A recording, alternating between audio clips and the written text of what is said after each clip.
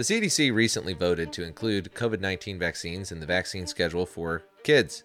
Not too long ago, Pfizergate was trending on Twitter, with many clips of health officials, politicians, and this random guy, Bill Gates, telling everyone that vaccines stop transmission of the virus, only to have a recent video of a Pfizer official say they never even tested the vaccines for stopping transmission.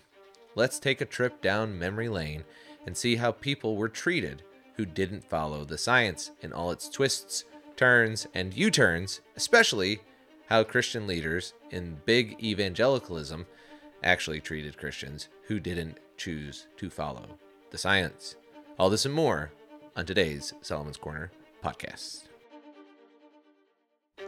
You are listening to the Solomon's Corner podcast, a place for thinkers. Join us as we explore the depths of theology, philosophy, and the Christian intellectual life.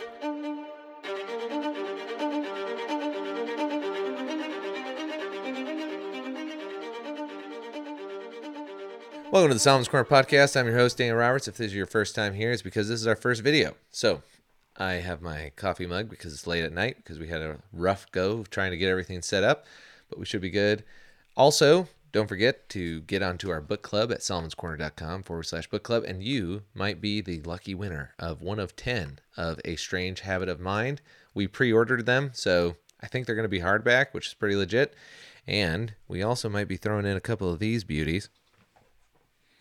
Check this out. Maybe a couple custom pens. We'll see. I don't know if it'll be this one, but we definitely might send some to some of our followers as a thank you for participating. So make sure you like, share, and spread the word about a new podcast out there on the interwebs, Solomon's Corner. And we are a place for thinkers. And if you haven't heard of it, just as another little FYI, this little book here, The Intellectual Life, this is what we're based on. This is what we try to get people to live, and essentially trying to get people to be better thinkers. And help you understand you don't have to have a PhD to do it.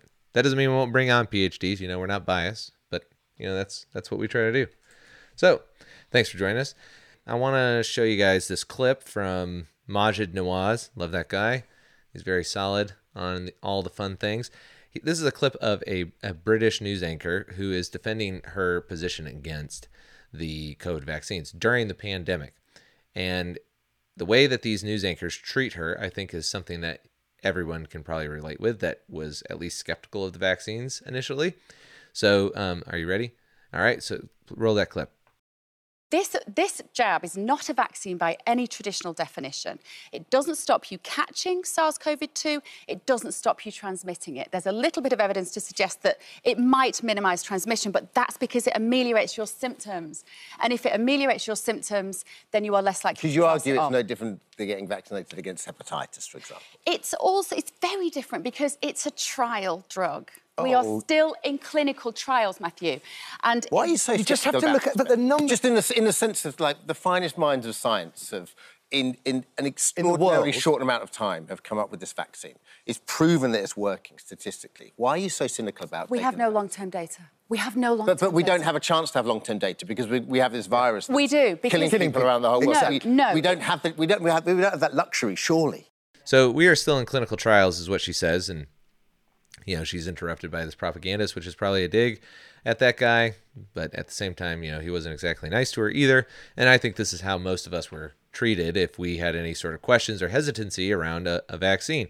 And the thing I really want to highlight in this clip is the finest minds in science did an extraordinary amount of time had to come up with the vaccine.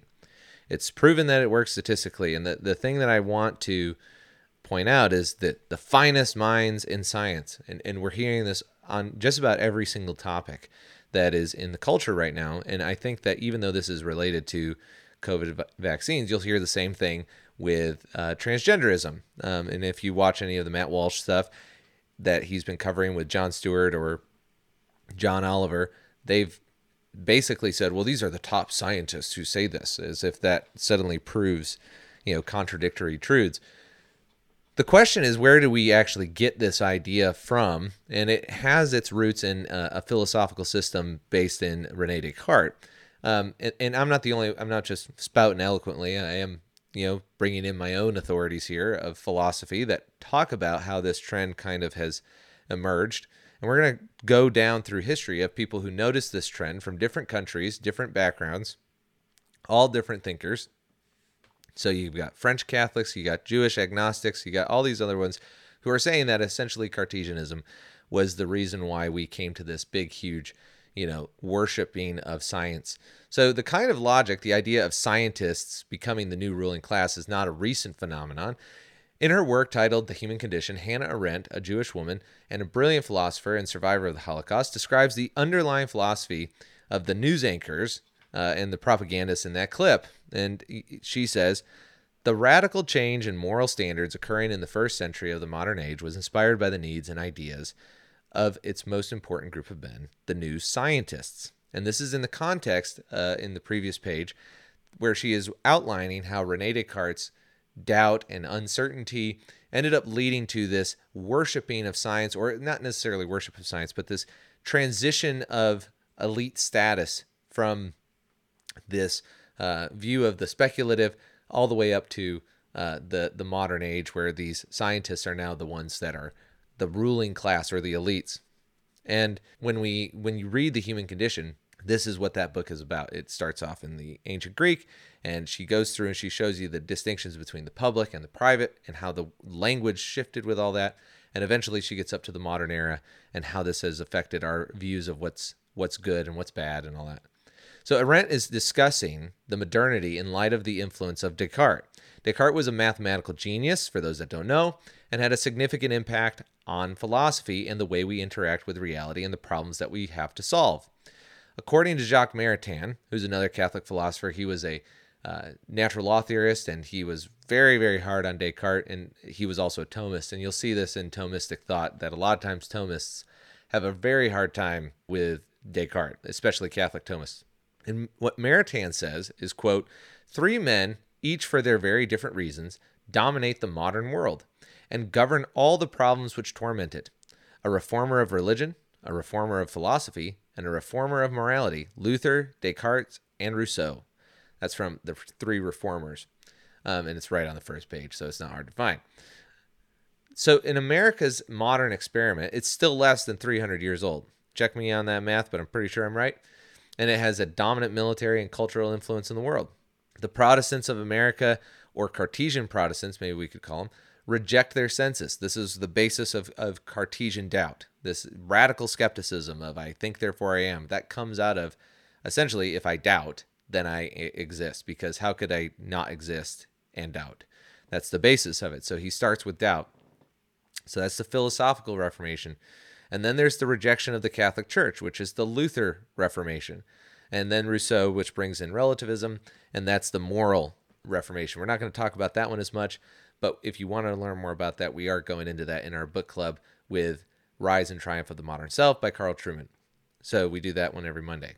But in light of the doubting our senses and the Catholic Church, the Protestants in America require some authority.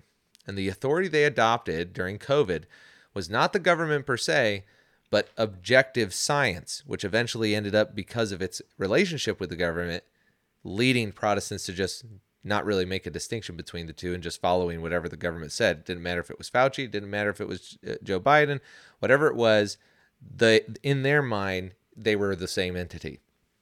So in light of the COVID, the Evangelical Magisterium and its cardinals have revealed itself despite its many contradictions. And so I have another clip for you on this, and this is clips of a mashup from a creator online that took all these things. Really appreciate it, and I'll make sure to give him credit when the video comes up. But basically, he puts all these things together, and Bill Gates is right there at the very beginning, and there's all these, hey, it'll stop transmission, and then, we never said that it would stop transmission. Clips.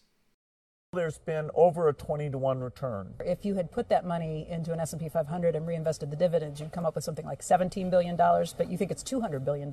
Here, yeah. You're okay. You're not going to get COVID if you have these vaccinations. These vaccines are highly, highly effective. Vaccinated people do not carry the virus, don't get sick. They're really, really good against variants. Everyone who takes the vaccine is not just protecting themselves, but reducing their transmission to other people and allowing society to get back to normal. Get your first shot, and when you're due for your second, get your second shot. Our key goal is to stop the transmission, to get the immunity levels up so that you get almost no infection going on whatsoever. When people are vaccinated, they can feel safe that they are not going to get infected.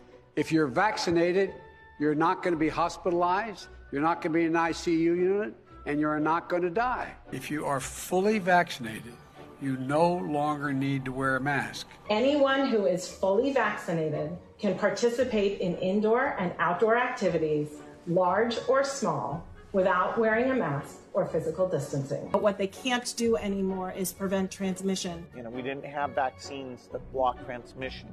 We got vaccines that help you with your health, but they only slightly reduce the transmissions. We need a new way of doing the vaccine. The level of virus in the nasopharynx of a person who's vaccinated and infected is the same level as the level of virus in the nasopharynx of an unvaccinated person. Reports from our international colleagues, including Israel, suggest increased risk of severe disease amongst those vaccinated early.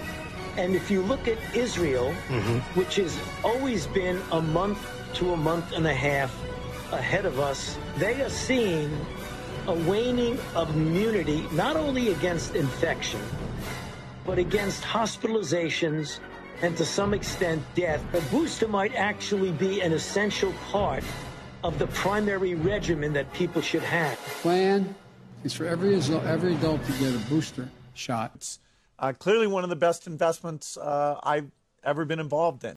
So there you go. So now that we have that clip, and you can find all sorts of them, just go on Twitter, search the hashtag Pfizergate, and you'll have tons of clips like that. We have even more queued up that we might get to later. But the point is that clearly there was some misinformation from the government, which is, true for us, but not for them. The authorities, have been revealed as liars, and this definitely is an abuse. We're going to talk about the Nuremberg codes later on, but they required in there's going to be a theme here of Catholicism, essentially the vaccine was an indulgence that required you to be, in order to remain in communion with society. Something that didn't violate any denominational doctrine per se. I mean, if you wanted to go the pro-life route and say, the fetal cell lines or whatever. But at the end of the day, there wasn't anything that says, my religion says I can't take this thing. And since 99% of us all get vaccines or take drugs that do have those kinds of things in them, I don't think that was a very logical argument. Now, if for strategic reasons, it might have been a good reason to take the religious exemption, like if you were a doctor and you had patients that were relying on you. And, I think that there's a wisdom element there. But it would have made sense for Catholics to be the ones in this context who maybe would have gotten taken advantage of, because they kind of, in my opinion, they have a much more higher view of authoritative structures and submission and things like that. But Protestants are traditionally known for the fact that they don't just go with the flow. And so if you look at the book that we've been reading in The Captive Mind from our previous book club by Czesław Miłosz, he outlines that this is not necessarily only specific to Catholicism. It could have happened with any denomination, but it's undeniable that, the communists in Poland were definitely mimicking a lot of Catholicism. And so they had icons of Stalin and things like that, and candle vigils and all sorts of stuff. But for the Protestant nation to forfeit their autonomy and reason in the name of a materialist creed, follow the science, is pretty unbelievable. I mean, Elon Musk calls these kinds of things, mind viruses. I think he's right. I would add that these viruses come from philosophical mutations, meaning there's this thinker like Rene Descartes who has great ideas. The guy started the Cartesian plane. We've all been exposed to his thought because of the influence he had.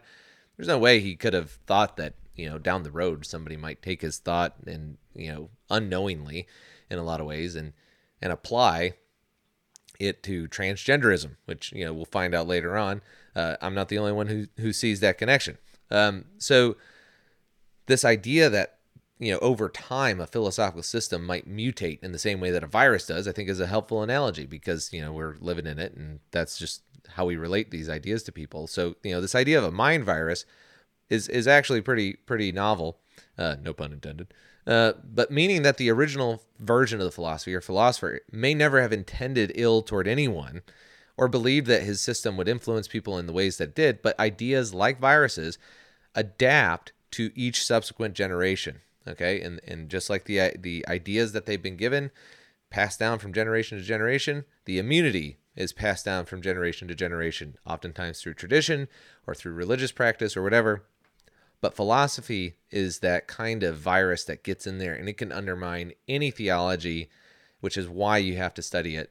And it's a real shame that so many Christians have abandoned it, which again is kind of right in line with the Cartesian thought. In fact, the book that I pulled from, and we'll have descriptions and stuff in the actual show notes, but Frederick Copleston even says that it's not fair to even call Cartesianism really a system. It was more of a method of dealing with things.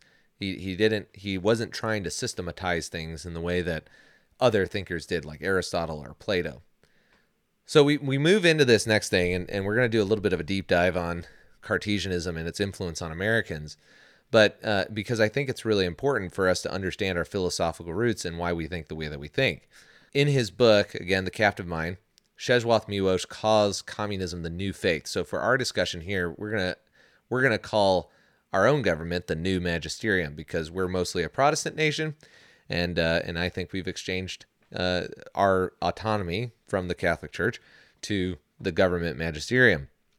So given that Descartes' influence is significant in American history, it's not surprising that his philosophy under Protestant conditions would have unforeseen effects, meaning I don't think Descartes planned for this. I don't think he's some diabolical genius. In the same way, Descartes believed that theology was beyond reason and ultimately an appeal to authority.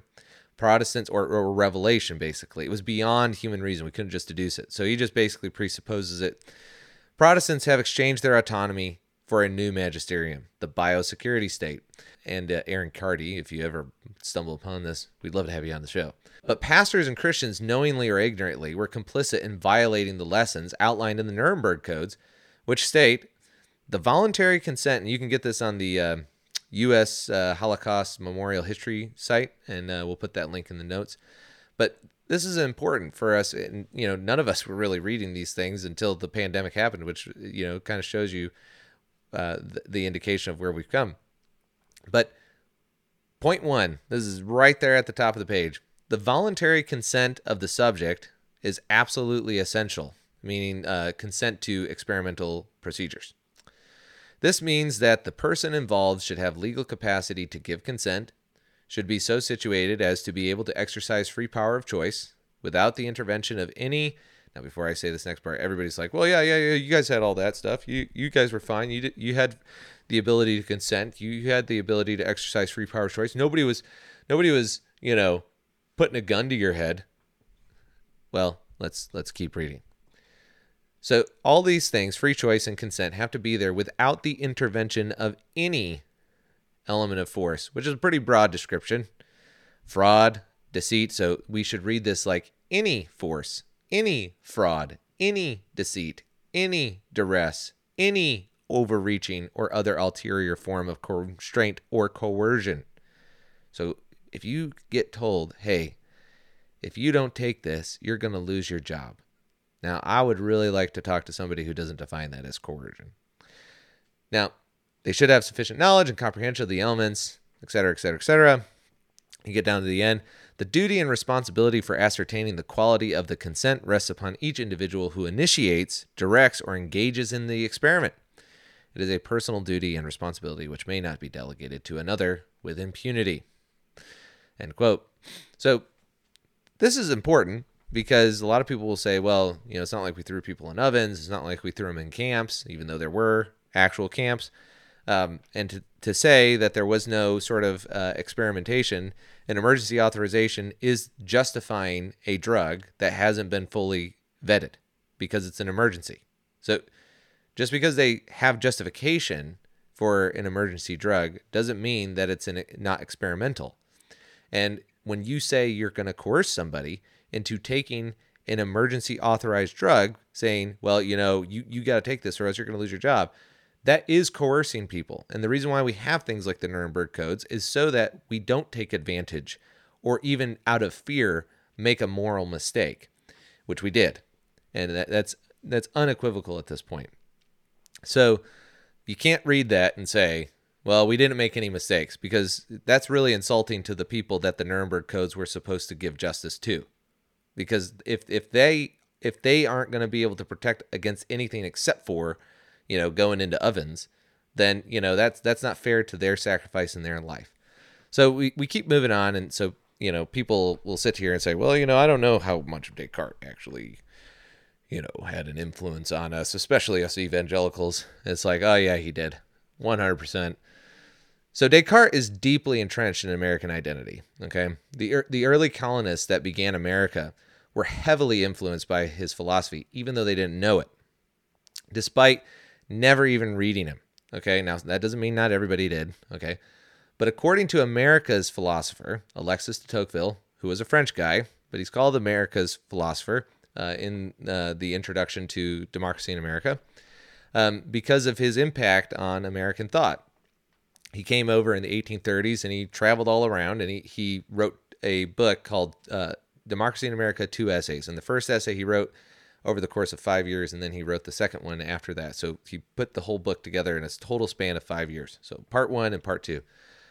And in part 2, it's really interesting because he clearly had a shift of thought. He basically starts to move into a very philosophical description of America. He writes, quote, America is thus one of the countries in the world where the precepts of René Descartes are least studied and most widely applied. We need not be surprised by that. Americans do not read the works of Descartes because the state of their society diverts them from speculative study, and they follow his maxims because it is this very social state which naturally disposes their minds to adopt them. And for those that have the Penguin Books version, it's page 494. So there you go. So in other words, if you're an American, there is a very high chance your assumptions are aligned with a Cartesian view of the world. In the same way that you believe in the Constitution, even though you probably don't read it on a regular basis, it's just kind of the waters you swim in. Skepticism, supremacy of the scientific method, and that Christianity should just be presupposed are just a couple of the parallels that we see with René Descartes and the American experiment.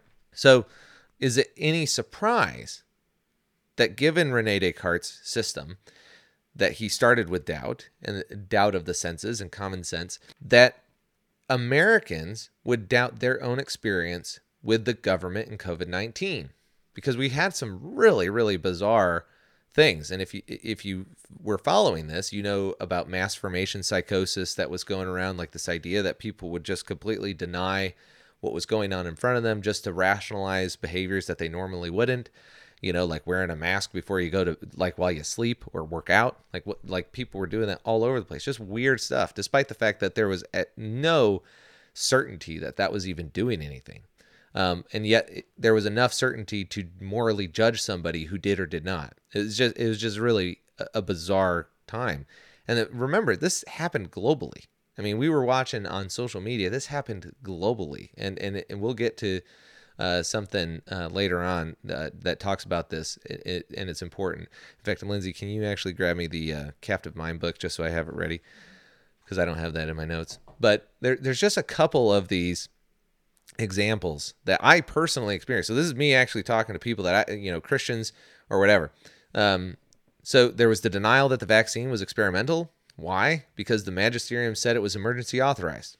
I mean, that basically the new magisterium, the government said, this is emergency authorized, so we're going to play some, switching around with the terms and meanings of things. But because it's emergency authorized, it's totally different kind of drug. It's not experimental. It's emergency, which relative to the people who were getting it, it was not fully vetted the way that we do other drugs. It was accelerated at the very least.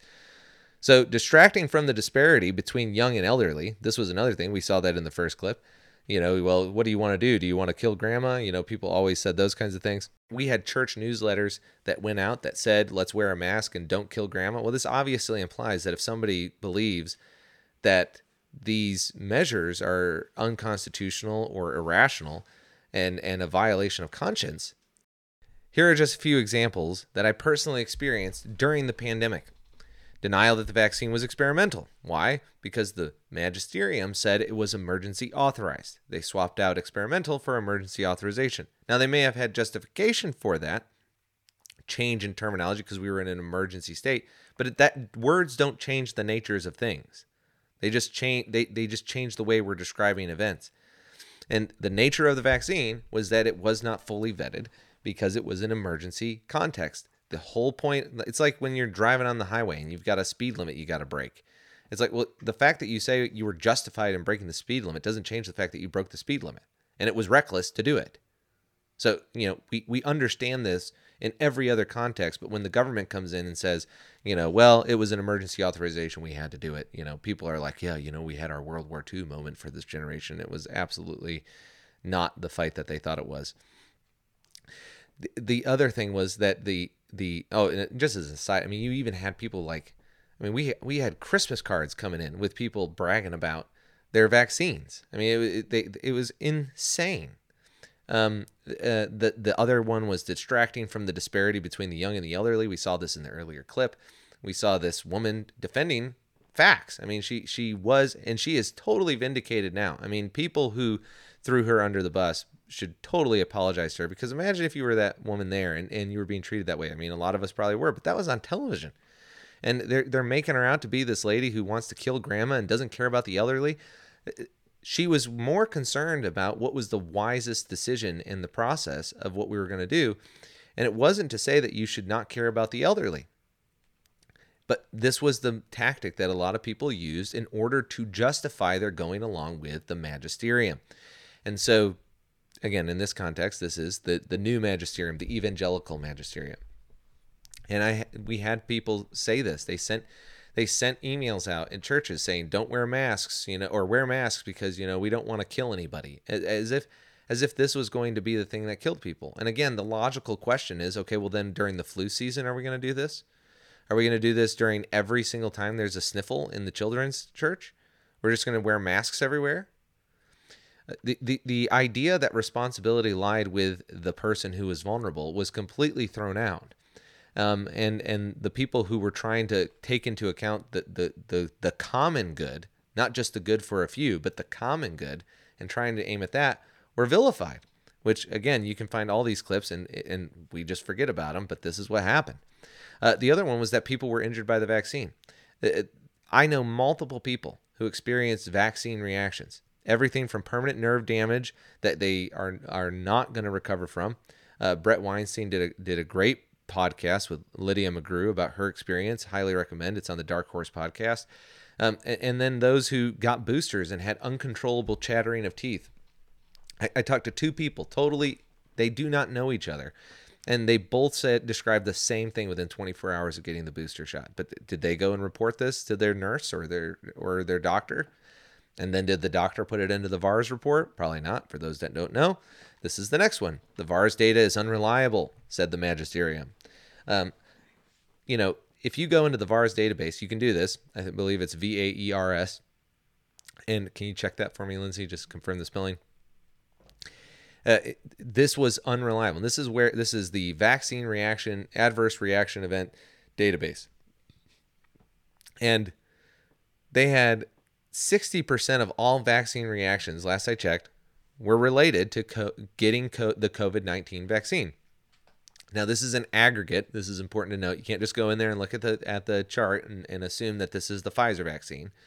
It was, when I checked it last, this included Moderna, J&J, and Pfizer. So they do change this occasionally, but as far as the way that you can filter the criteria, so just be aware of that. But this was dismissed as being invalidated because there was such a high awareness of the COVID vaccines, which is weird because they said they were totally safe and everything was fine.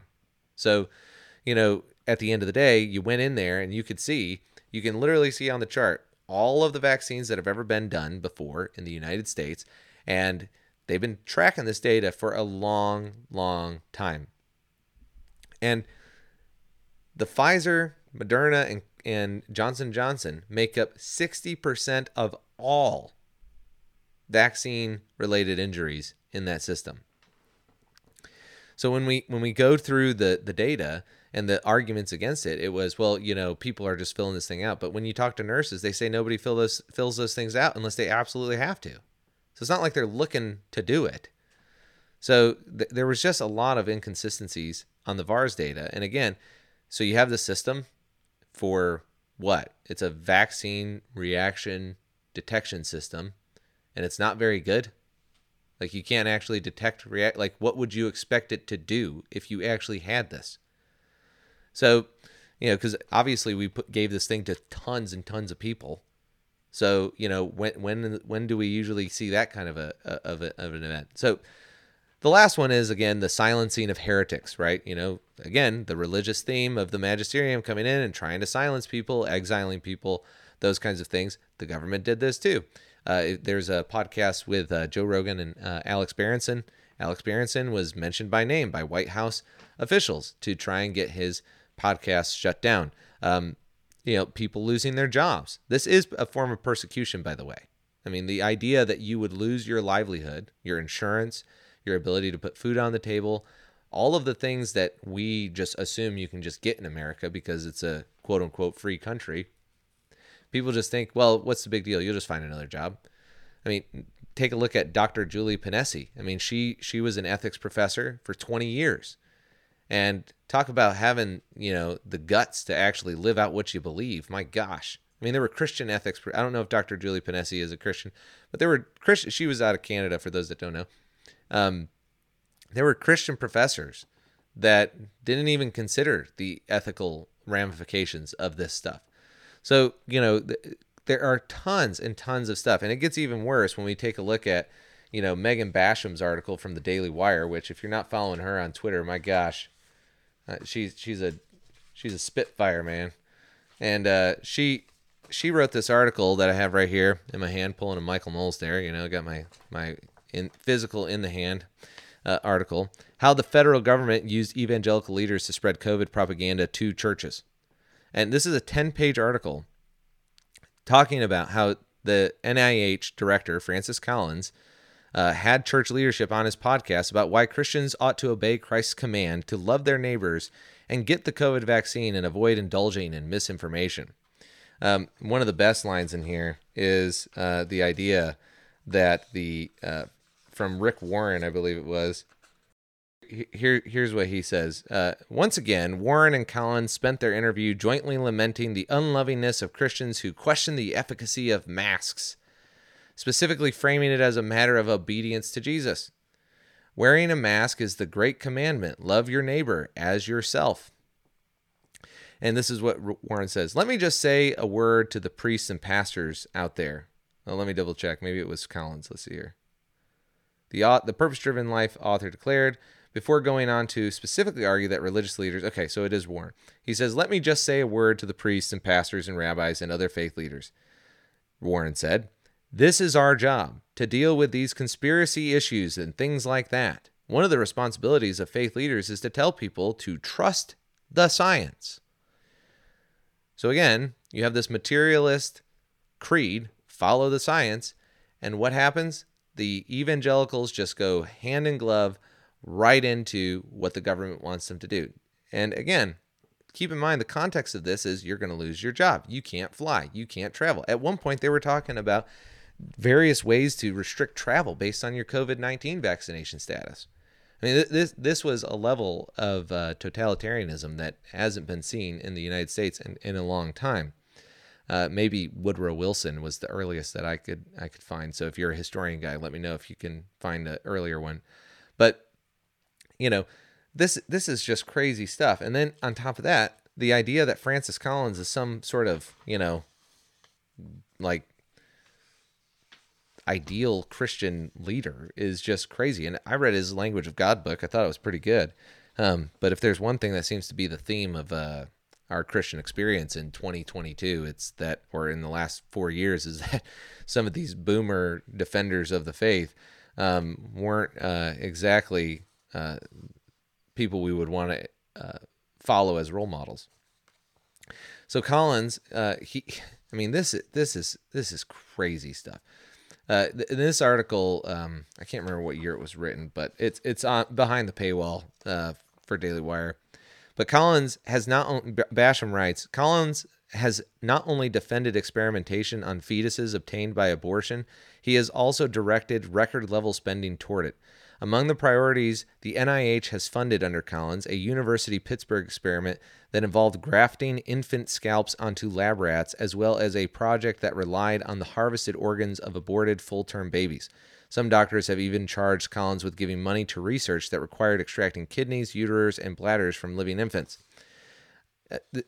She goes on as far as an ally to the LGBTQ plus community.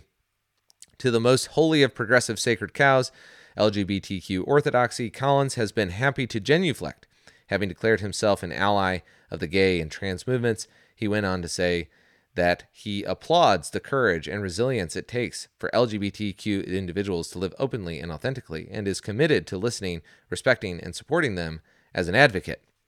So, I mean, there is a very disturbing parallel here, and we didn't even get into the Romans 13 stuff. I mean, the craziness around that was, pastors and stuff would go out there and claim Romans 13, that if you weren't following these guidelines, they weren't even laws, they were guidelines in a lot of cases, that you were considered to be in violation of Romans 13, and you should really question whether or not you were fit to take communion. I mean, it was absolutely crazy. And then when you pointed out that there were religious exemptions for the religious, meaning it was basically up to the discretion of the pastor, well, then you really had a tough pickle, because now the pastor had to really put his beliefs about what was going on the line.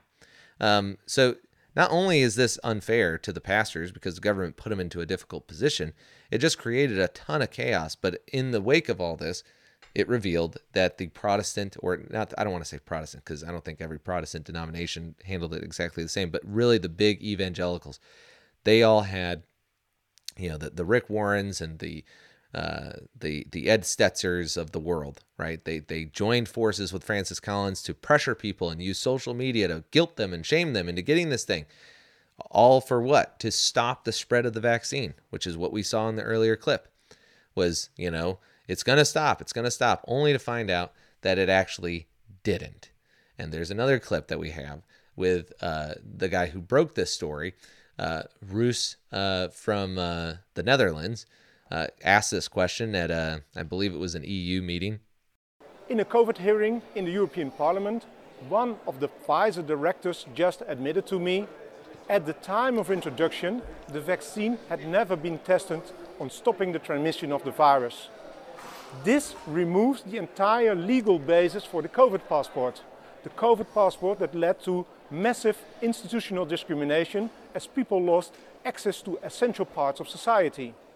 I find this to be shocking, even criminal. Please watch the video until the end.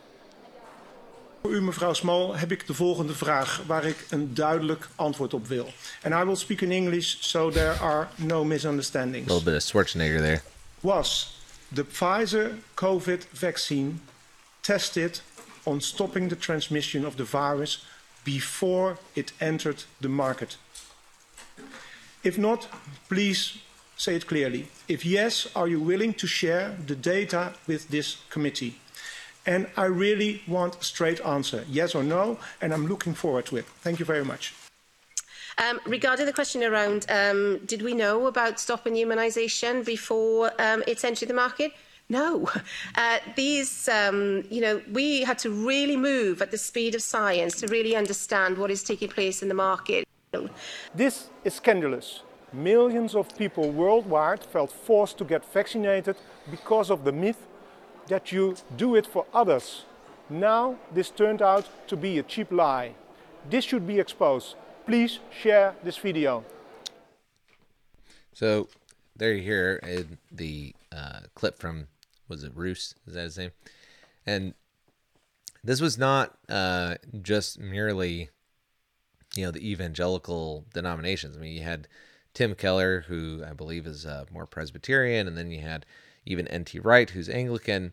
During this interview with Francis Collins and N.T. Wright, the NIH director, that's Collins, once again trumpeted the efficacy of cloth masks. The pair N.T. Wright and Collins warned against conspiracies, mocking disturbing examples of churches that continued meeting because they thought the devil can't get into my church, or Jesus is my vaccines. Lest anyone wonder whether Wright experienced some pause or overlending his reputation as a deep Christian thinker to Caesar's agent, the friends finished with a guitar duet. So I think at this point it's a pretty good idea to kind of transition to how scary this is in comparison to the way that other totalitarian regimes have come in and intimidated people when they went against the government mandates. And so we read in Czesław Miłosz here that he says this. He says, and this was in Poland in 1951 after the communists came in and took over Poland. And it says, or at least that's when the book was published. So I'm pretty sure the communists would have come in at a different time. But it says here, it would be an act of unforgivable carelessness, for example, to close the churches suddenly and prohibit all religious practice. Carelessness on behalf of the communist government, because if you did this, you'd be in big trouble. Instead, the communists should try to split the church in two. Part of the clergy must be compromised as reactionaries and foreign agents, a rather easy task given the utterly conservative mentality of many priests. The other part must be bound to the state as closely as the Orthodox Church is in Russia, so that it becomes a tool of the government and they can play guitar duets together after mocking the other Christian. I'm just kidding, I added that part in there. So that it becomes a tool of the government, a completely submissive church, one that may on occasion collaborate with the security police, loses authority in the eyes of the pious. Such a church can be preserved for decades until the moment when it dies a natural death due to the lack of adherence. So there are measures that can be taken, even against the church, this last stronghold of opposition.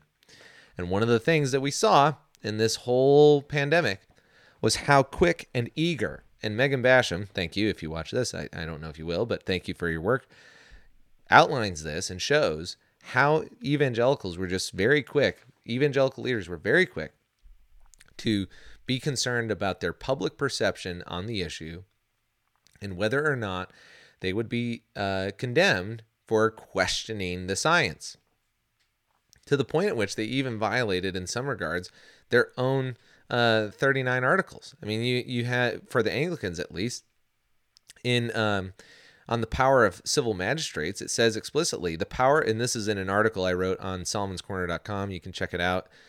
Protect the Faith, Authoritarianism in the Church, Part 1. This was during the COVID pandemic. Seeing these things in real time, this was one of the things that was written. The Anglican Church appears to have been aware of such manipulation and its dangers. In Article 37, it states, quote, "The power of the civil magistrate extendeth to all men, as well clergy as laity, in all things temporal, but hath no authority in things purely spiritual." Now, when Czesław Miłosz says that the biggest mistake that the communists could make in Poland was to shut down all of the churches, we did that globally. I mean, this is a pretty phenomenal accomplishment for governments, that they were able to shuffle people into their homes, tell them not to go and take their sacred act. And if this does not confirm that Christianity as a whole has now elevated governments that are mostly secular to a position of elevation that's above the theological, which by definition, the theological should transcend. The government should not transcend the transcendent. So by definition, they can say all they want that they don't think that the government is more important than the church, but we judge them based on their actions, not on their words. And what we did as a global community of Christians was that we shut down our churches because we were afraid of a virus at a time when it was scary. There's no doubt. I mean, my position on COVID changed multiple times throughout the whole thing as far as its severity and danger. And everybody was really operating in uncertainty. But people stayed closed well beyond what they should have. And they withheld things that they believed to have spiritual power precisely for things like this. So even if you don't believe in transubstantiation, you don't believe in real presence of the communion, you don't believe in anything supernatural about this, just from the standpoint that solitary confinement is a form of torture, The churches just let everybody go into their homes. I heard stories of people becoming alcoholics because they had nobody to talk to when they were working from home. Their work was their social community. And unfortunately, Christians tend to forget sometimes that their actions and their beliefs actually do have a negative impact on the unbeliever, who is, by the way, according to our traditions, condemned to hell. And so when persecution comes, when devastation comes, that should be something that Christians don't desire, because even though they might say, well, that's when the church thrives, which I think is an erroneous kind of discussion point anyway, but that's for a different time.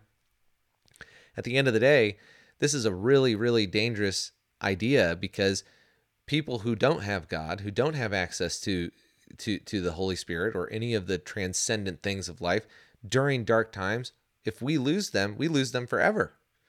And so the idea that the most loving thing that you could do is to just go along with what anybody who lived in a communist regime would say is totalitarian in nature, it is very antithetical to living according to your conscience. But again, let's understand why this is happening. Is it really a surprise that, given the pragmatic emphasis both the American spirit and Cartesian methods share, that this kind of thing would happen?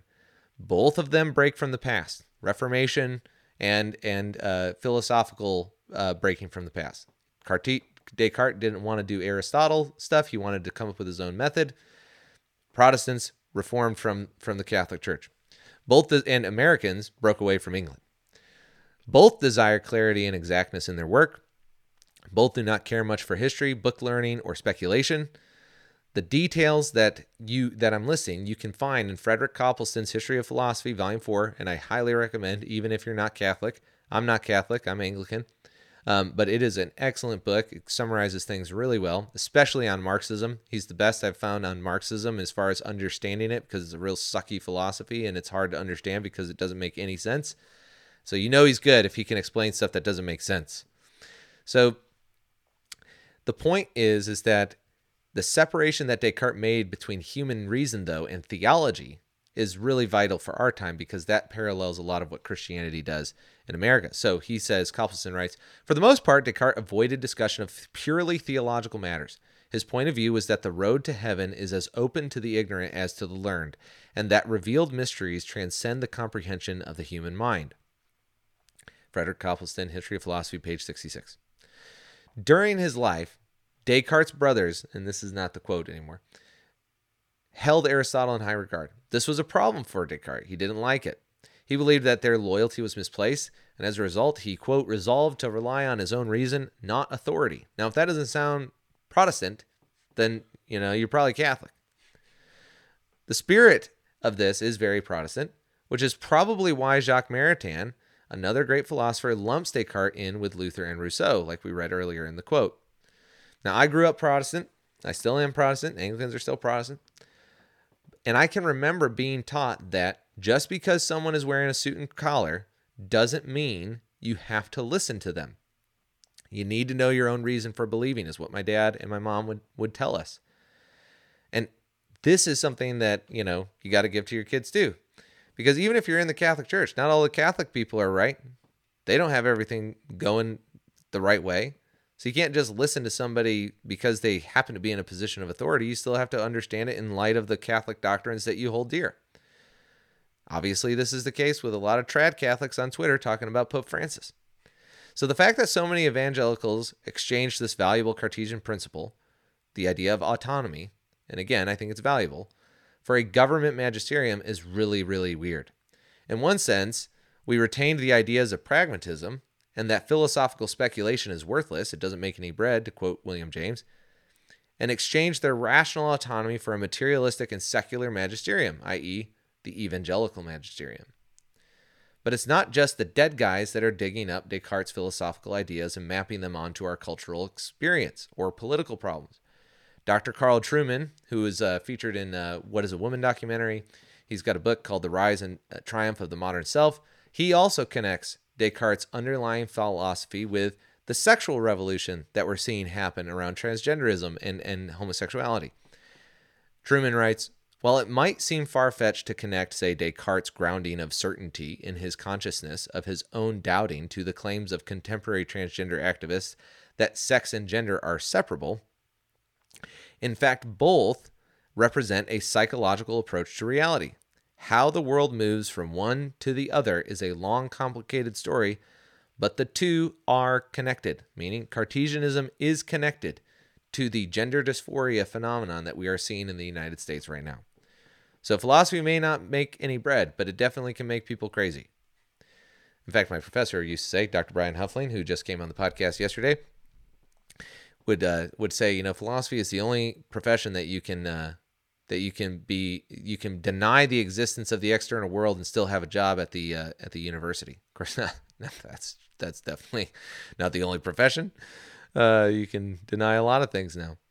But let's qualify some things real quick before we go beyond Descartes.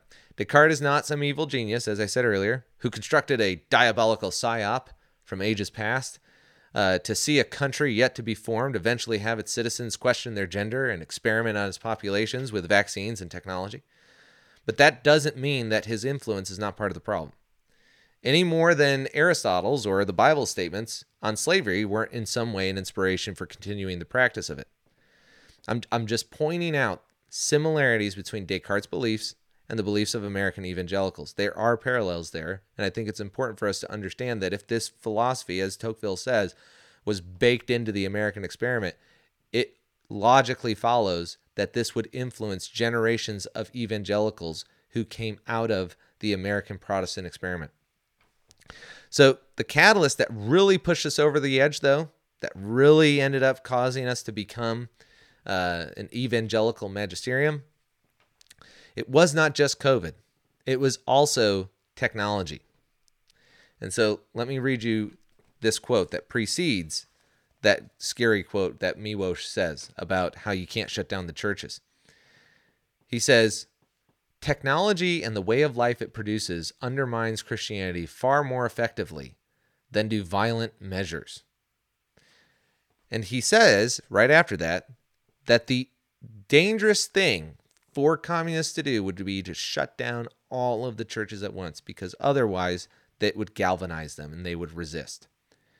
That did not happen, and that should terrify all of us, because we have the survivors. Communism isn't just a theory. We know what it looks like. We've seen it in action, and people came and warned us about it. And now the global elites that we have in place now have accomplished things that even Stalin wasn't able to accomplish. So, not too long ago, about 4 or 5 years ago, before all this went down, I asked a question on my Facebook profile, which no longer exists. There is a Solomon's Corner one, but mine is no longer there. It was, for those that don't know, I was an athlete back in the day, and had accrued a decent following, so I wasn't just, shouting this out to, a couple, 5 or 6 people. I asked this question, why do you go to church?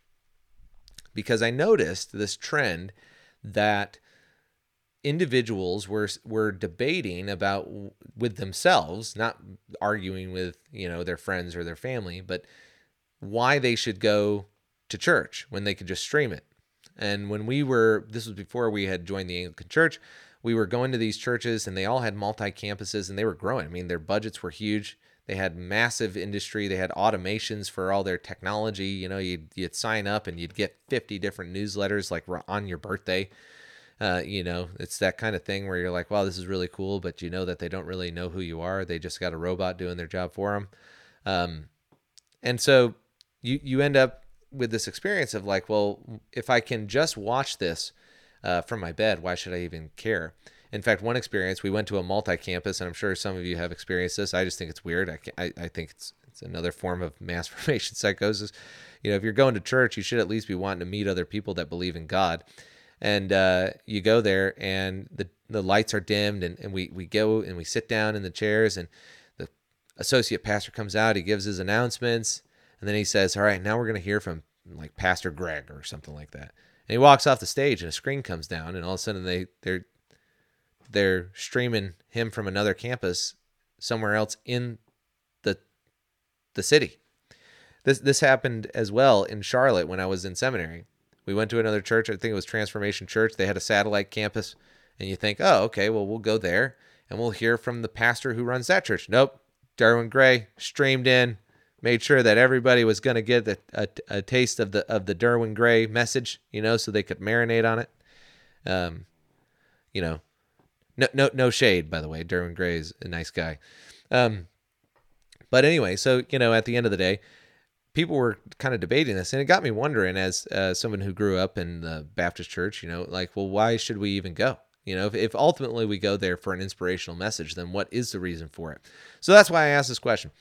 And I had different denominations come in. It was great. Some of them PhDs, some of them masters, all different kind of stuff, exactly the kind of response you got.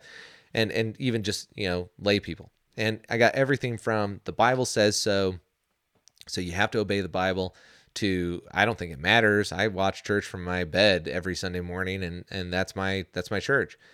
And that was kind of the thing that I was trying to discern out of this question was, well, then why should you go? And there was a Catholic on there who was the only one who responded, but her response was the unique one that said, well, I go there because I have a role to play in the service, and I can't get the sacraments, the Eucharist, if I stay home. I have to go to church because the priest is going to bless this thing, and it's going to give me the spiritual food that I need to live the Christian life. Now, regardless of whether or not that's theologically accurate, obviously, as I just said, there's a variety of views on communion that you can take.